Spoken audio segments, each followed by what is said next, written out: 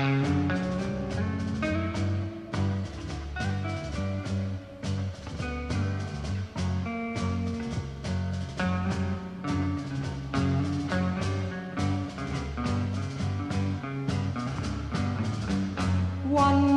pill makes you larger and one pill makes you small, and the ones that mother gives you don't do anything at all. Hi, everyone. Welcome to the September 19th ASF Weekly Science Podcast. This is Alicia Halliday, CSO of ASF. We've had some longer podcasts these last couple of weeks, so today I'm going to give you a quick report on the uses of psychedelics to treat the core features of autism. What's psychedelics? Well, a new study on cannabis, which you've heard about before, and also a new report on ketamine. Now, all of them are still preliminary and they're promising, but that doesn't mean just go out and try it. It means be open to it, but the science is still not definitive yet. You may have heard about these new studies on the internets. First, cannabis. Even though everyone is taking it, there seem to be very few studies looking at it. And of those studies, none have really been all that great in determining whether or not there's credible evidence that CBD or THC or cannabis as a whole with them both is effective in treating the core symptoms of autism or even comorbid conditions like anxiety, depression, or seizures. Well, yes, Epidiolex has been shown to help people with seizures and is FDA approved, but there's no actual data around autism and seizures. Very little research has been conducted in the U.S. because the drug laws in the U.S. are so backwards that it stifles any hope of getting the right permissions to do the research. If I were a researcher, I'd probably stay away too. It's too much of a headache. Shout out to institutions like UCLA who have programs studying this and are fighting the good fight, and to neurologists like Orrin Devinsky who slog through the red tape every day to help his patients. Anyway, that trend continues with unconclusive research studies, unfortunately. Most of the studies, including the ones I'll talk about, are still preliminary or poorly designed. The first one is open label, meaning there's no control group and everybody knows that everybody's on it because everybody's on the medication and they follow them across time. So the clinicians, the parents, and the people themselves, they all know that they're getting cannabis oil. This introduces a lot of bias into the results, but it is what it is. Oh, and many of these studies are being done in Israel and Brazil, so bravo to them for being able to move this research forward. 2 studies this week looked at CBD-enriched cannabis. They were 2 different countries, one in Brazil, one in Israel, 2 different products with different ratios of CBD to THC. Now, as a reminder, when we talk about cannabis is the plant. It's made up of different compounds which target the cannabinoid system in the body. Believe it or not, our brains actually have receptors which are targeted by CBD and THC. The first one, THC, is psychoactive. That's what gives you the munchies and makes you believe that everything is so serious and profound. The other is CBD, or cannabidiol. It does not have any psychoactive effects, and it's the same stuff in Epidiolex, that drug approved by the FDA to treat seizures in those with some rare genetic disorders. However, they both come in the same plant, and that plant is listed as a Schedule 1 with the, quote, high abuse potential and limited clinical use, end quote. So it's rarely able to get studied. Cocaine and methamphetamine have a better chance of getting researched. This is true. So the first study was open label and a pre and post looking at before and after treatment. Now, it's not a randomized controlled trial, but it's a start. This study used an oil that was 20 parts CBD for every 1 part THC. Keep that ratio in mind. It's not all CBD, there is THC in it. Previous studies mostly rely on parental reports. This study looked at both clinician reports as well as parental reports in 5 to 25-year-olds.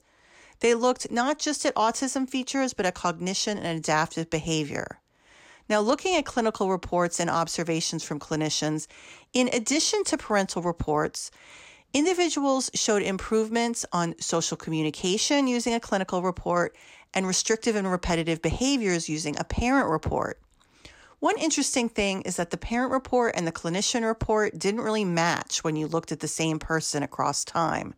They were what's called poorly correlated. This means the clinicians and parents rated things differently when they used different instruments. Some were designed for clinicians and others for parents.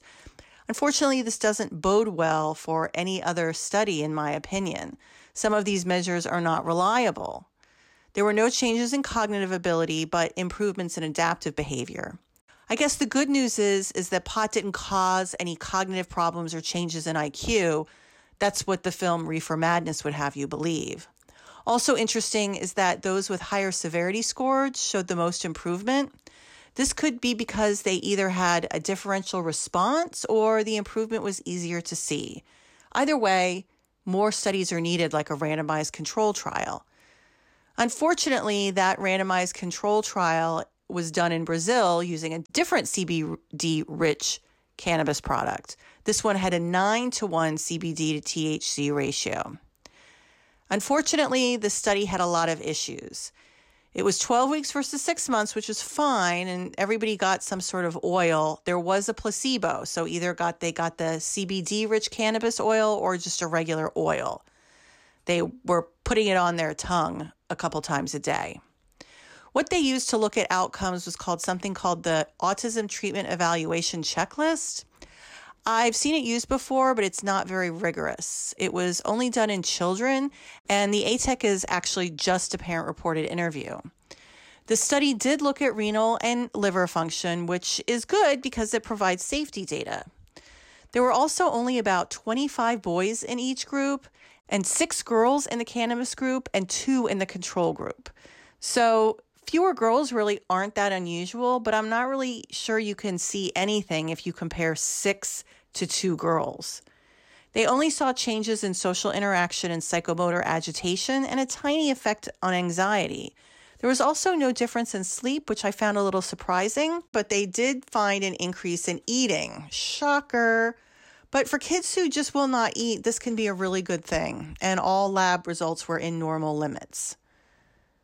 By the way, both of these studies were conducted during COVID, so good luck interpreting that confound. So no study is perfect, but the government needs to remove cannabis from Schedule 1 and put it on a Schedule 2 where methamphetamine is, so more research can be done. The horse has really left the barn. People are using CBD products, and if Israel and Brazil can do it, so can the U.S. Now on to another psychoactive medication and psychedelic. It's not CBD. It's something called ketamine. Ketamine, as I like to tell my student when I was a lecturer, is a cat tranquilizer turned psychedelic therapy.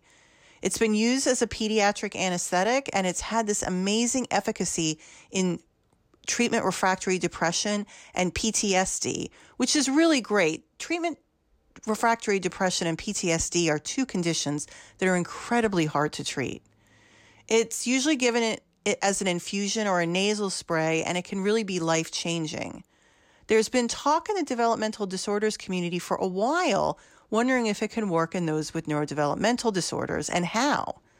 It works on a different mechanism in the brain compared to CBD. Is it safe? And if it does work, what does that say about the mechanism of autism in the brain? To ask this, researchers at the Seaver Autism Center at Mount Sinai School of Medicine focused on 10 kids with something called ADNP syndrome. ADNP syndrome is a rare condition, but it causes intellectual disability and in some cases autism. They have growth problems, motor issues, visual abnormalities, GI problems, including feeding, intellectual disorders, anxiety, and sleep problems.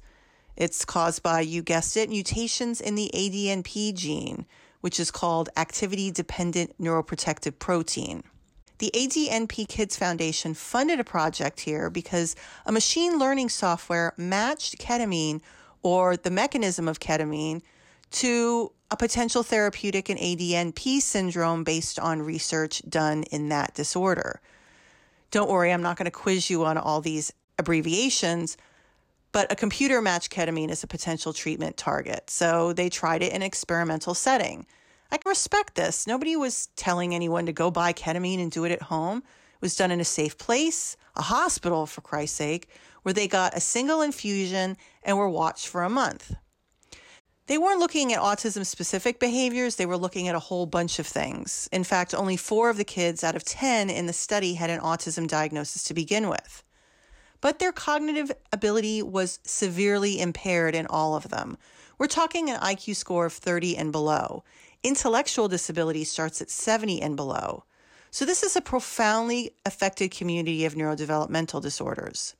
They also collected brain activity data and a number of outcomes using different instruments that sometimes overlapped, which was good. They could see how people responded on one versus another looking at the same outcome.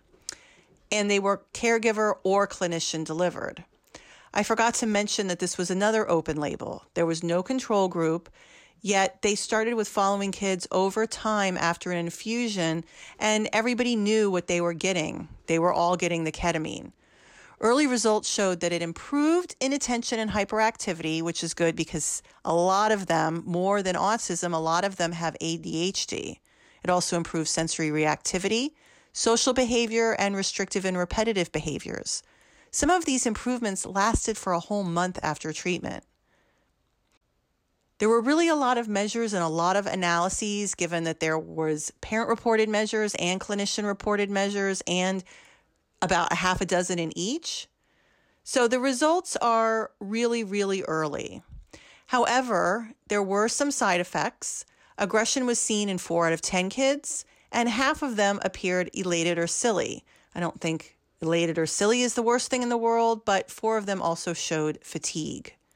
More studies really need to be done. This was open label. The clinician and especially the parent who's traveling to Seaver and having their kid exposed to ketamine is probably a little bit biased about the outcome.